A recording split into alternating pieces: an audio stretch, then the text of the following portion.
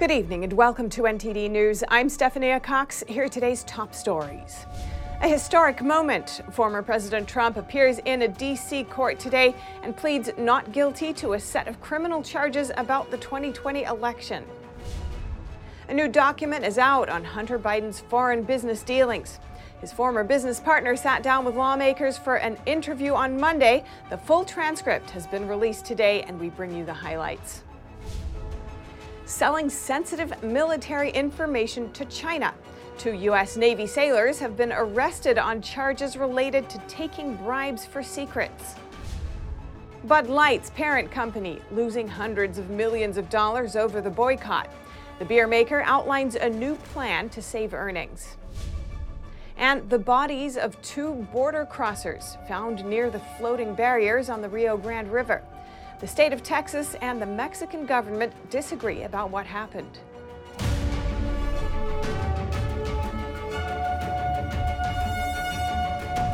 Former President Trump was in Washington, D.C. for his third arraignment this afternoon. NTD's Iris Tao was in front of the courthouse following the events, and she's joining us live now. Iris, give us a recap of what happened today. Sure, good evening, Steph. So today, former President Trump was arraigned at this federal courthouse in Washington, D.C., right behind me. And the whole arraignment lasted for about half an hour, during which he pleaded not guilty to all 4 criminal charges related to his dispute of the 2020 election results. And Trump said right after the arraignment today that this is political persecution. And during the arraignment, one of his spokespersons came out of the courthouse to tell us that this is election interference targeting one of the leading 2024 presidential candidates. And we also know that inside the courtroom today, the Justice Department and Jack Smith, the special counsel, were also there, during which they insisted that they wanted a speedy trial. But Trump's lawyers instead said that they wanted more time because there was a lot of evidence to go through and they needed more time to ensure that this is a fair and just trial. And today I talked to the Epoch Times reporter Jackson Richmond, who was inside the courthouse today. Let's take a listen. There's going to be a hearing on August 28th in front of Judge Tanya Chutkan, who has been known to be very tough on the January 6th defendants, even going above what prosecutors have called for in sentencing. So regarding what's next, the next hearing date has been set for August 28th, but Trump does not have to appear for that one. And now, starting today, the Justice Department has 7 days to file a brief to propose a trial date, and it's basically how much time they're going to need to try the case. And Trump's team will also have 7 days after which to respond. And also, Trump was released today without any travel restrictions, but there was a term that would require him to not discuss the case with any potential witnesses unless it's through attorneys. And Trump, who spoke right after the arraignment today, is expected to speak again this Saturday in South Carolina. And next Tuesday, he's also speaking in New Hampshire. So we do expect to hear more from the former president in the coming days about this indictment. Steph. Thanks for that update, Iris. And right after his appearance at the courthouse, former President Trump gave a brief speech calling today a, quote, very sad day for America, and the indictment a political persecution. Here are his remarks in full. This is a very sad day for America, and it was also very sad driving through Washington, D.C. and seeing the filth and the decay and all of the broken buildings and walls and the graffiti. This is not the place that I left. It's a very sad thing to see it. When you look at what's happening, this is a persecution of a political opponent. This was never supposed to happen in America. This is the persecution of the person that's leading by very, very substantial numbers in the Republican primary and leading Biden by a lot. So if you can't beat him, you persecute him or you prosecute him. We can't let this happen in America. Thank you very much. And joining me now is our legal correspondent, Arlene Richards, with a recap of the indictment. Arlene, what kind of picture does this indictment paint of the former president's actions? Thank you, Steph. Yes, the indictment does seem to paint a picture of a former president who was determined to maintain power. and he wanted to maintain power by telling lies. According to the indictment, he lied repeatedly about the election, claiming that there was election fraud when he had been told a number of times by several officials within his own cabinet, as well as state officials, that there was no fraud and that the election was fair. He continued to repeatedly say this, and ultimately his goal was to overturn the votes. He wanted to have the votes changed from Biden to Trump. And according to the indictment, this was what he did throughout 2020, leading up to January 6th, and ultimately this resulted in the breach on the Capitol.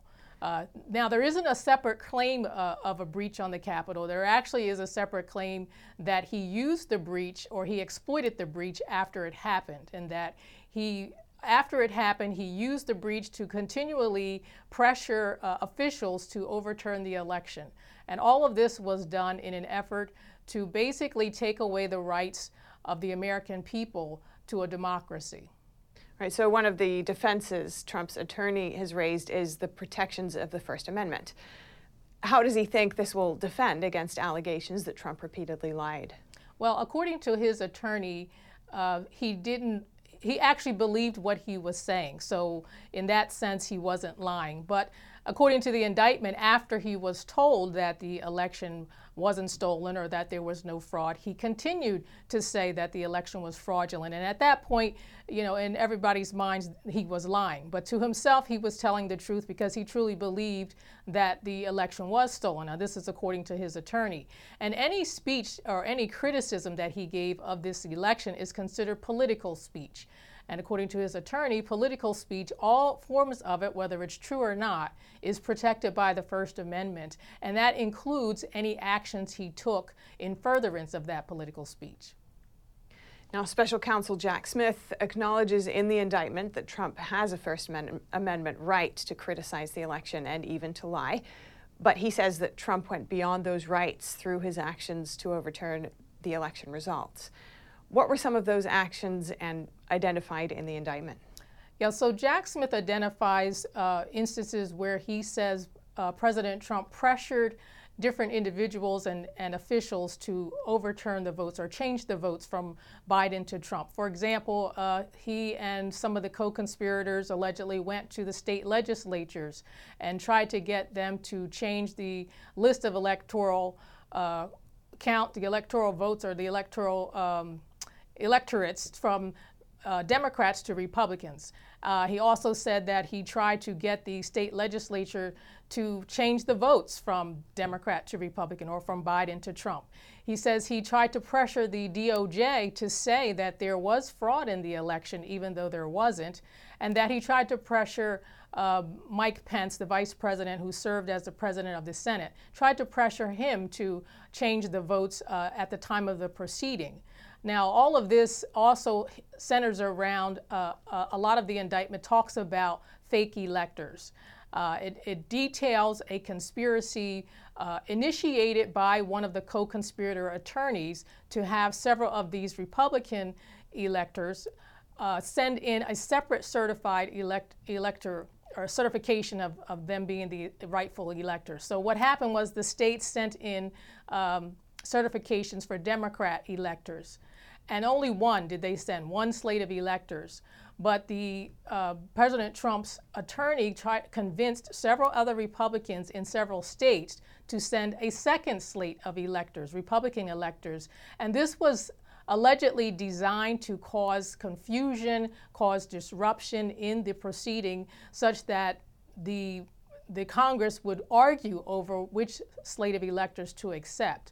Now, the interesting thing about this is that there is precedent for this in history, that there have been in the past 2 slates of electors sent to Congress when there was a dispute or a challenge to the count of the vote. So this isn't something unusual, and actually the Elector Act, the Electors Act of 1877 or 1887, was actually created for this very reason, because there had been 2 slates of electors submitted back in 1876, and they didn't know how to address it. So there actually is a mechanism within the act to address 2 slates of electors being sent at the same time.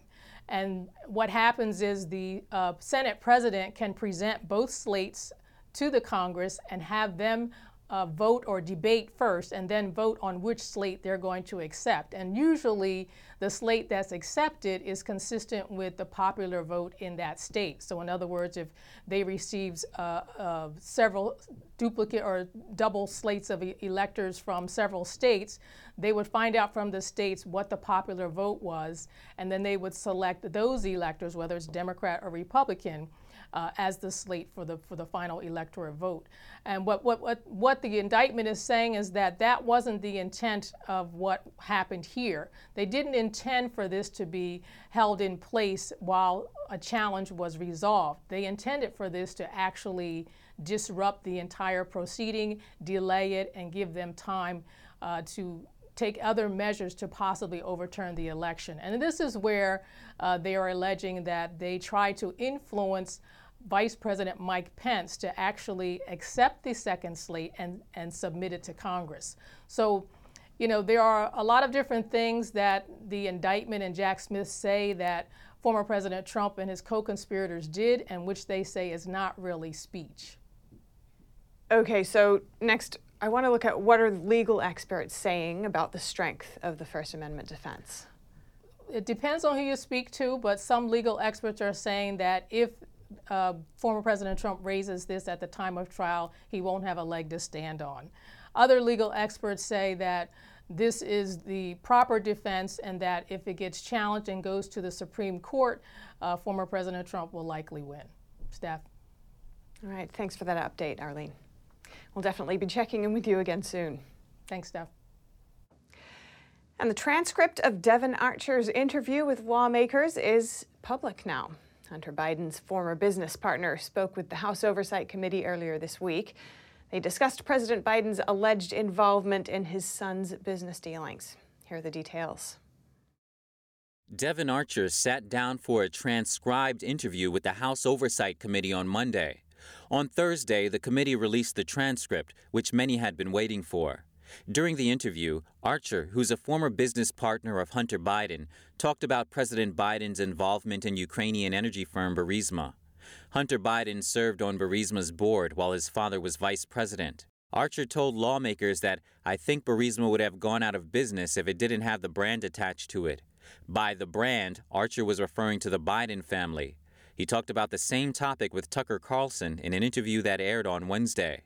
When people say, well, there's some question about whether Hunter was trading on his father's name, if you live in Washington, like, that's the whole city right there. Right. I think you know the answer to that. At the end of the day, right, so he had the best advantage to do that because of where he was. And, you know, we thought that when we went into business, this was a great opportunity for us. Archer said Hunter Biden used his father to make it appear that he could sell foreign nationals access to Washington lawmakers. Providing such access is illegal due to laws on foreign lobbying. One method Hunter Biden allegedly used was to put his father on speakerphone while in business meetings. A lawmaker asked Archer, "How many times would you say that Hunter Biden put his father on speakerphone or referenced his father being on the phone?" To which he replied, "In my whole partnership, maybe 20 times. Carlson asked Archer about those calls. Watch. I've got a lot of kids. I'm very close to them, talk to them every day. Yeah. Never called them on speaker during a business meeting. That's weird. Yep. In the rear view, it's an abuse of soft power, I'd say. An abuse of soft power. Archer also told lawmakers that Hunter Biden's most valuable asset was his power to improve Burisma's brand, saying people would be intimidated to mess with them legally. At one point, a congressman asked Archer, "Did Hunter ever indicate to you that the Chinese anticipated that after his father was out of office, he might join their company?" To which Archer replied, "It's not new to me." The U.S. Attorney's Office reportedly granted Archer immunity for testifying on Hunter Biden's business dealings in the past. And earlier today, I spoke with Benjamin Weingarten for his take on the release of Archer's testimony transcript. He's editor-at-large with Real Clear Investigations and a senior contributor to The Federalist. Let's see that now. Benjamin, thanks so much for joining us. It seems that both Democrats and Republicans are claiming their main arguments have been proven in Devon Archer's testimony. How do you see it? Well, there are some major revelations within this deposition. Among them, and maybe the most important one, is that Devon Archer confirms that by his count over a 10-year period, Joe Biden called into, and it appears spoke on speakerphone, roughly 20 times when Hunter Biden was meeting with foreign investors, foreign businessmen, counterparts essentially in his dealings.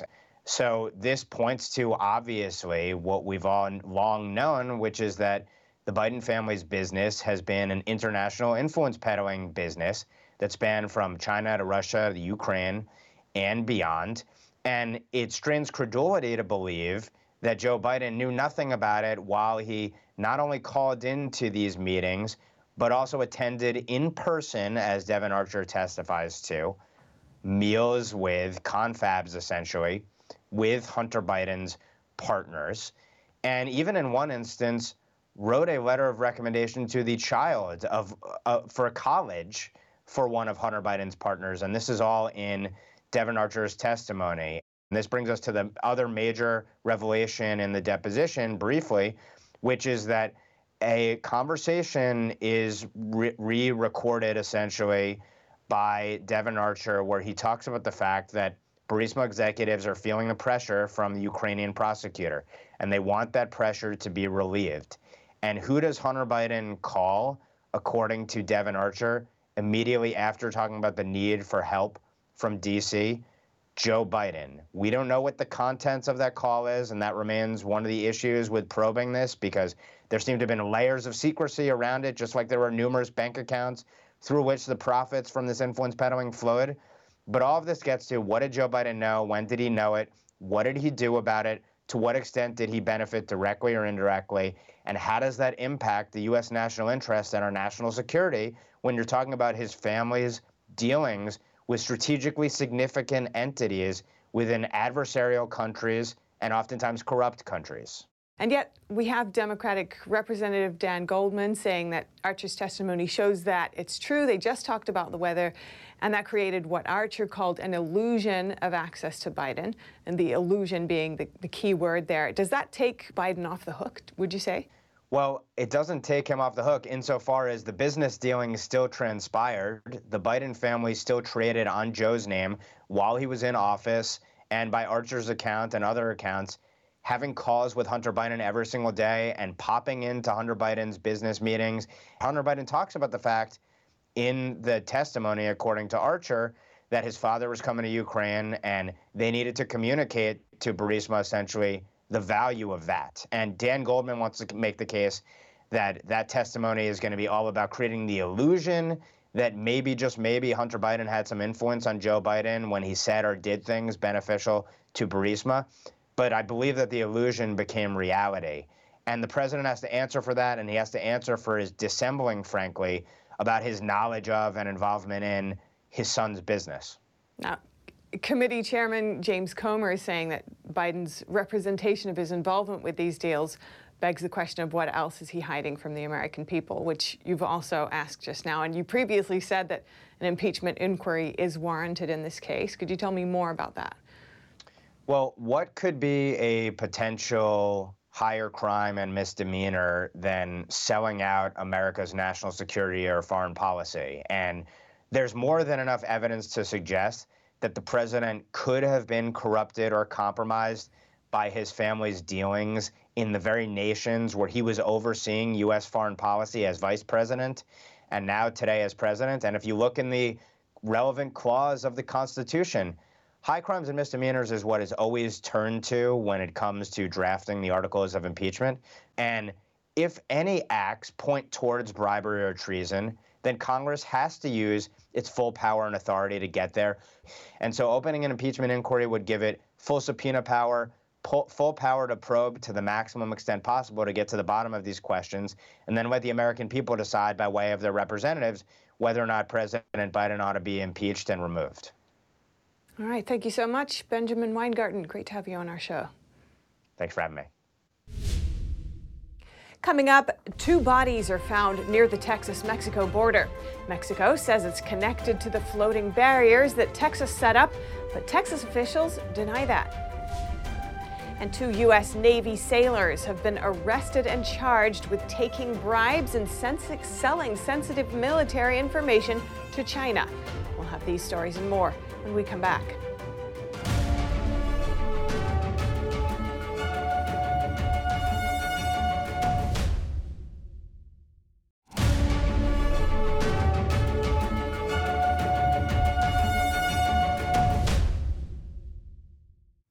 Now turning our attention to the southern border. The bodies of 2 migrants were found there.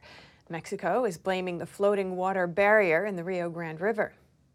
One of the bodies was that of a boy from Honduras, found near Eagle Pass on Wednesday. The other body was found 3 miles downstream and caught in the barrier. It's unclear how the 2 of them died. The Mexican government announced the deaths and said it's connected to the floating barriers. Texas began constructing the river barriers weeks ago, saying they're trying to discourage people from crossing the river, which can be dangerous.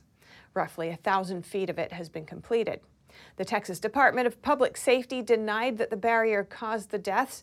The agency said preliminary information suggests 1 person drowned upstream and floated onto the barriers. And a debate between 2 state governors. Republican presidential candidate Ron DeSantis has accepted the challenge from rumored Democrat candidate Gavin Newsom. This comes as both men have been engaging in a war of words. In an interview on Fox with Sean Hannity, Florida Governor Ron DeSantis said he accepts Governor Gavin Newsom's debate challenge. Absolutely, I'm game. Let's get it done. Just tell me when and where. We'll do it. Newsom has been challenging the Florida governor since last year. We'll do a 2-hour debate with Ron DeSantis. I make it 3. 3-hour debate with Yeah, make do it. I hear 4? And do it with 1 day notice with no notes. The governors have increasingly criticized each other in recent months. The 2 have exchanged war of words over Florida helping arrange the transport of illegal immigrants to Sacramento, a city that has pledged to be a sanctuary city. Newsom accused Florida of engaging in state-sanctioned kidnapping and said on Fox that what happened was a stunt. Florida officials have noted that the illegal immigrants signed waivers before they were flown from the border to California. Last September, DeSantis wrote on Twitter that Newsom's, quote, hair gel is interfering with his brain function. His remarks come after Newsom asked the DOJ to investigate Florida and other states for possible kidnapping crimes by flying illegal immigrants to other parts of the country. DeSantis has been governor since 2019 after several terms as U.S. congressman. Newsom has also been governor since 2019 after serving as the state's lieutenant governor. His name has circulated as a possible 2024 Democrat contender, particularly if President Joe Biden drops out of the race. Biden is currently running for re-election. Newsom declined to say whether people are asking him to run for president. There's been a surge in thefts occurring across California in broad daylight, causing concern among residents and leaving communities on high alert. NTD's Christina Corona has more. This week alone, California has experienced a troubling string of thefts. Shocking video shows a group of men stealing from the Gucci store at the Westfield Century City Mall at 3 p.m. on Monday. The video, which was posted on Twitter, shows the men rushing out of the store with several luxury bags and suitcases. Authorities said the group involved 9 people. On the same day, Jules by Allen, a jewelry store located in Irvine, was also robbed at 12:30 p.m. Surveillance cameras show 3 suspects rushing into the jewelry store with large empty trash cans. The thieves were wearing all black and used hammers to break the glass display cases. 2 women shopping immediately hit the floor. Allen, the owner of Jules by Allen, told news outlets, "I'm numb. I am absolutely numb trying to figure out what's our next step." He goes on to say, "I do all the jewelry, and all the stuff that was in the showcases were my own pieces, and just everything disappeared." Irvine Police Sergeant Carrie Davies estimates the robbers got away with more than $900,000 in jewelry. Another video shared on Twitter this week by @EndWokeness shows the Louis Vuitton store in Los Angeles being looted in broad daylight. The quick video shows several people running out of the store with handfuls of designer luxury bags. And just yesterday, CNN reporter Kyung La had her car window smashed while covering news in Oakland. She posted a video of the incident on her Twitter account saying, "Got broken into again, but this time our car was completely empty. We were across the street. This happened in seconds." As of now, none of these thieves have been caught. Anyone with information on either of these cases is urged to contact authorities. Christina Corona, NTD News, California. And next, Bud Light's transgender controversy has cost the company close to $400 million in lost sales. The beer maker's parent company released its latest earnings report earlier today. The world's largest brewer, AB InBev, confirmed in its earnings report Thursday that Bud Light's controversy hurt the company's second quarter performance. AB InBev's U.S. revenue plunged by 10.5% compared to last year, primarily due to the volume decline of Bud Light. Overall, revenue in North America declined by $395 million during the three-month period compared to the same time a year ago. In April, Bud Light's marketing partnered with Dylan Mulvaney, a transgender social media influencer. The ensuing backlash led to a successful boycott campaign. It dethroned Bud Light as America's best-selling beer of more than 2 decades. AB InBev didn't discuss the boycott, but said most customers still hold a favorable view of the beer maker. The company cited third-party consumer research they initiated. It shows 80% of those surveyed were neutral or favorable toward the product. The AB InBev CEO said during a Thursday analyst call discussing second quarter results that customers want 3 things. 1, they want to enjoy their beer without a debate. 2, they want Bud Light to focus on beer. 3, they want Bud Light to concentrate on the platforms that all consumers love, such as NFL, Folds of Honor, and music. Reporting by Allison Lee, NTD News. And the Biden administration is responding to Beijing's call for a nationwide counter-espionage campaign. State Department spokesperson Matthew Miller said China is encouraging citizens to spy on each other, calling it something that's of great concern. We are closely monitoring the implementation of China's new counter-espionage law, as we have been, which, as written, greatly expands the scope of what activities are considered espionage. In addition to being concerned about these new reports, we remain concerned about the risk of arbitrary arrest and detention. China's spy agency this week mobilized all citizens to participate in counter-espionage work. That includes setting up channels for people to report suspicious activities and rewarding whistleblowers. The notice follows Beijing's implementation of a new anti-spying law, which largely expands the definition of espionage. The State Department issued an updated advisory last month warning U.S. citizens to reconsider traveling to mainland China due to the risk of wrongful detention. Miller said Secretary of State Antony Blinken had raised the issue during his meetings with Chinese officials. And authorities have indicted 2 U.S. Navy sailors on charges related to espionage for China. They allegedly provided sensitive information about the U.S. Navy and military to the communist regime in exchange for bribes. 2 U.S. Navy sailors have been arrested on charges related to national security and tied to China. The FBI arrested 26-year-old petty officer Wen-Heng Zhao, also known as Thomas Zhao, from Monterey Park on Wednesday. He worked at Naval Base Ventura County. He is charged with conspiracy and receipt of a bribe by a foreign official. The charges demonstrate the PRC's determination to obtain information that is critical to our national defense by any means, so it could be used to their advantage. The alleged conduct also represents a violation of the solemn obligation of members of our military to defend our country, to safeguard our secrets, and to protect their fellow service members. The indictment alleges that Zhao received bribes from a Chinese intelligence officer in exchange for disclosing non-public, sensitive U.S. military information. In addition, we charge that Mr. Zhao took photographs of electrical diagrams and blueprints for a radar system located at a U.S. military base in Okinawa, Japan. We also allege that Mr. Zhao transmitted to the intelligence officer working for the People's Republic of China details about the Navy's operational security, including photographs and videos of the interior of naval bases located at Ventura and at San Clemente Island, which is the Navy's only live fire facility used for testing military equipment and operations. In exchange for the information Zhao provided, he was paid about $14,800. This reportedly began in August 2021 and continued through at least May 2023. If he is convicted, Zhao would face up to 20 years in federal prison. And in a separate case, 22-year-old U.S. Navy sailor Jin Chao Wei, or Patrick Wei, was also arrested Wednesday for espionage charges. He was stationed at Naval Base San Diego. According to our indictment, Wei provided China with photographs of military hardware, including guns, vehicles, and planes. He delivered information about U.S. Marines involved in an upcoming international maritime warfare exercise, and he sold scores of technical and mechanical manuals related to the operation and power structures of amphibious assault ships. Some of the manuals contained information deemed quote-unquote critical technology by the U.S. Navy.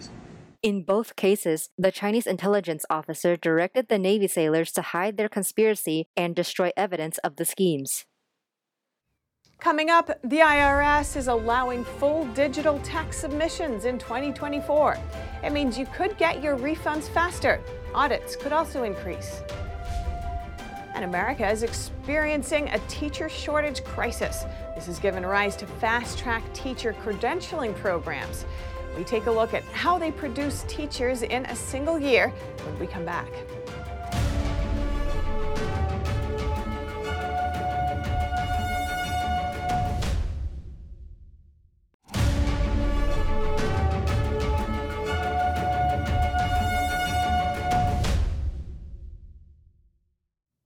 Welcome back. If you're just joining us now, here are some of today's top headlines. Former President Trump was arraigned for a third time this afternoon. He pleaded not guilty to 4 counts from a federal jury in D.C. in connection with his actions after the 2020 election. Hunter Biden's former business partner in an interview calls the Biden business an abusive soft power. In addition, the full transcript of his testimony to Congress is now public. That's where he first discussed then Vice President Biden joining calls with his son's associates. The Justice Department indicts 2 U.S. Navy sailors on charges of spying for China. They allegedly sold sensitive information about the U.S. military to the Chinese Communist regime. And the IRS is going digital in 2025. Now, taxpayers will be able to submit more correspondence online and be able to e-file 20 additional tax forms. For further analysis, NTD Business's Don Moss speaks to an expert in everything tax-related. And now joining me is Dan Geltrude, America's accountant. So the IRS allowing all digital submissions for 2024. Maybe just to start off, tell us, what does that mean? Well, the genesis of this is from the Inflation Reduction Act. There was $80 billion worth of funding going into the IRS. Now, the IRS is taking a portion of those funds in an attempt to modernize their operations. And the way to do that is twofold. One, using artificial intelligence, and to really be able to make that work, they need to have submissions being done digitally, because once it's on a digital format, the IRS can process that information so much more quickly. And what a lot of people have found out there is when they've been filing paper, it's taking forever to get their refunds. So this is good news for a lot of people. And what they're doing is they're also converting paper tax returns to digital as of right now, right? Yeah, they are. They're going to go through a process of all the historical data that they have on record, converting that over to a digital format. Now, why would they do that? Well, at times, the IRS, believe it or not, cannot find paper. So now this is going to give them the ability, particularly when it comes to audits, to be able to go back and historically look at tax returns very quickly to look at trends and other things that may seem suspicious. And I want to focus on your point that this is a good thing for taxpayers. Maybe with some examples, how is this a good thing? Well, primarily, and I deal with the IRS all the time, it takes forever to get inquiries responded to. So as far as the IRS providing service to taxpayers, specifically with the speed in which refunds can now be done, is going to be an advantage for everyone. So you get a notice, it takes a long time to correspond with the IRS. That time should be cut down significantly, as well as refunds. But remember, Don, there's another side to this. If you want to hear more. I mean, what is it? What is it? Tell us. The other side to this is what everyone fears, the IRS's ability to do more audits. What I believe is going to happen here is the IRS is going to digital format, as well as using artificial intelligence. They're going to be able to shift their personnel away from those, shall we say, lower level tasks of inputting information to now be able to focus in on the audit process. So how it all comes together here, the IRS gets everything digitized. They have all the historical information digitized. They use AI to sort through all that, and then they start targeting people for audits. So that's the other side of the scale here. There's some good and there's some not so good news for taxpayers. All right, thank you so much, America's Accountant. Great speaking to you. Thank you. There currently aren't enough teachers to teach America's children. One estimate says there are 36,000 vacancies across the country. One potential solution, fast-track teacher training programs. But is that enough? NTD's Colin Frederickson has more. An estimated 36,000 teaching positions in the U.S. are not filled. The alarming shortage is impacting children's education. When class sizes are much larger, when you have 30 plus, maybe even 40 students in a classroom, it's very difficult for students to get the individual attention that they need. Educator Brian Stewart says not having enough teachers may mean a lower quality of education for students. It's important for teachers to give students individual attention. This critical teacher deficit has given rise to fast-track teacher credentialing companies. Becoming a teacher normally takes 4 years or more, but these fast-track companies can produce a teacher in 1 year. Stewart has no problem with fast-track teaching training programs. As long as the quality of instruction is there, they can be a great addition to other classroom teachers, and they're getting their education through alternative pathways, through years of experience in the private sector, military, other areas, so that they bring that to the table. One of the most prominent companies providing these services is iTeach. We provide an online teacher credentialing option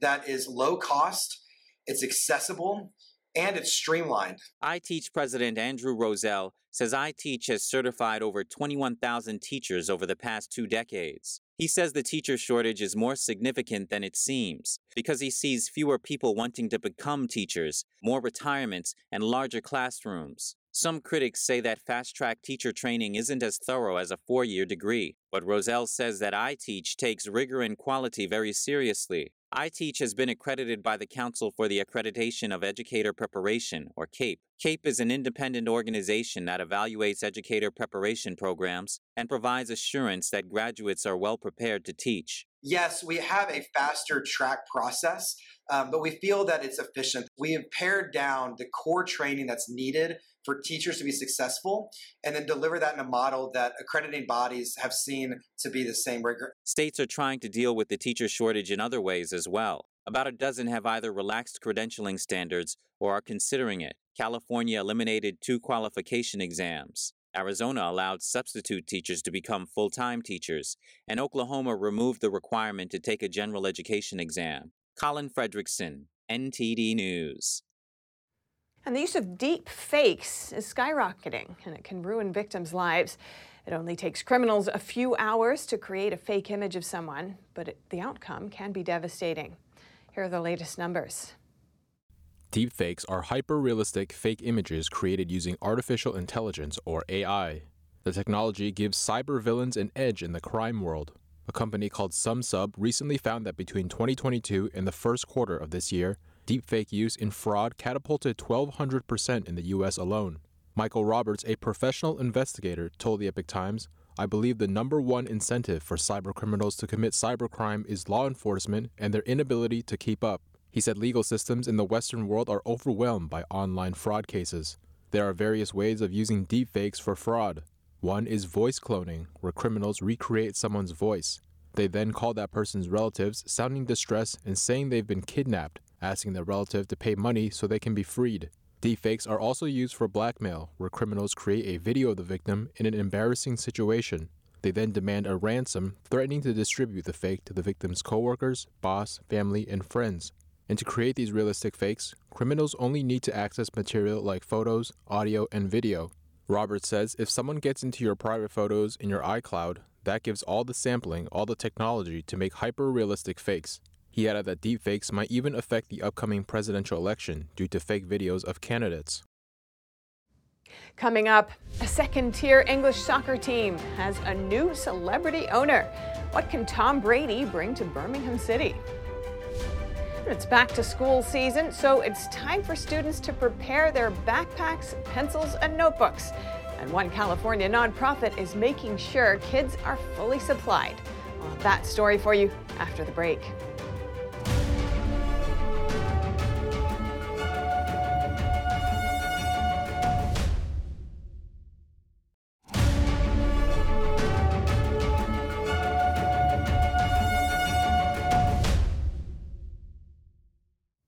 And now for your sports news, here's NTD's Dave Martin with an update on former NFL great Tom Brady. That's right, Steph. Former NFL great Tom Brady is looking to follow in the footsteps of Ryan Reynolds now, purchasing a minority ownership stake in the English soccer club Birmingham City. Brady, who made the announcement via social media, admits he doesn't know much about the sport, but feels he can still contribute. I know success starts with the work put in when the world isn't watching. I know that a team is nothing without the city that shows up and stands behind them. Most importantly, I know I like being the underdog. Brady, who won a record 7 Super Bowls, retired in February after 23 seasons, 3 MVP awards, and a slew of records. Birmingham City, meanwhile, a second-tier soccer team, last played in the Premier League in 2011. And in college sports news, while the Pac-12 is struggling to keep their conference together, the ACC has some unrest as well, as Florida State may be looking to bolt if things don't improve. University President Richard McCullough says they'd have to consider leaving unless, quote, there's a radical change to the revenue distribution. Now, the ACC recently changed that distribution model to give more to schools who do well in football and basketball, though FSU would also prefer a system that rewards programs that generate higher TV revenue and marketability.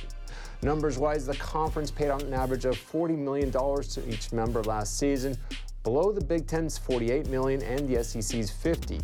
But that gap will reportedly balloon to $30 million once Texas and Oklahoma join the SEC and USC and UCLA head to the Big Ten. Meanwhile, the ACC's media rights agreement with ESPN, which provides the bulk of the conference's revenue, runs through 2036. That, coupled with the grant of rights agreement that essentially hands over each school's TV revenue to the conference, even if they leave, makes exiting an expensive proposition. And for your sports viewing schedule tonight, 6 baseball games are on, featuring an Angels-Mariners matchup with MVP hopeful Shohei Ohtani on the mound. And in the NFL, the preseason gets underway tonight as Aaron Rodgers makes his New York debut as the Jets play the Browns in the Hall of Fame game. And that's it for your sports news today. Steph, back to you. Thanks, Dave. And next, it's back to school season, and thousands of California students are one step closer to being ready for school. Nonprofit organization Sacred Heart prepared 4,000 backpacks to make sure kids are fully supplied. NTD's David Lamb was at the heart of it. Children got to pick their favorite backpacks and what to load them with before school starts. This is Sacred Heart's mission, to help families like Ana Bonillas over its 2-day event in San Jose, California. Basically, it's the most important thing to be ready for school. The backpack, pencils, notebooks, binders, binder paper, and all that, because in school it's very important to be ready at all times. As a mother of 4 kids, Bonilla says it gets expensive. Today, 3 of her kids, one in TK, 4th grade, and 9th grade, all picked up something for school to begin in August. Do you feel ready? Yeah, somewhat. I mean, it's a blessing that we get it for free. It makes me feel normal. Like how school already started, like almost. Like it makes me feel like I'm in school. The goal is to distribute 4,000 backpacks. That's the equivalent to 10 elementary schools. The most for the nonprofit's annual Pack-A-Back drive since running it for nearly 2 decades. From transitional kindergarten all the way to 12th grade, there's a lot of backpacks to be given here. Now, how did it all start? Well, we spoke to one of the coordinators who said he was a student that benefited from one of these drives when he was younger. It's about almost 15 years ago, and it's something we've always been grateful. My parents have always been grateful about it, and that's why that was one of the decisions why I wanted to work here as a staff member, kind of full circle. Alejandro Gonzalez is one of the 300 volunteers, and he says the money that families save can be used for groceries and other necessities. All these students, they're the future at the end of the day. They're the ones who will be leading us here on out. In San Jose, California, David Lamb, NTD News. And that's all for today's news. Thanks for tuning in. I'm Stephanie Cox. Good night.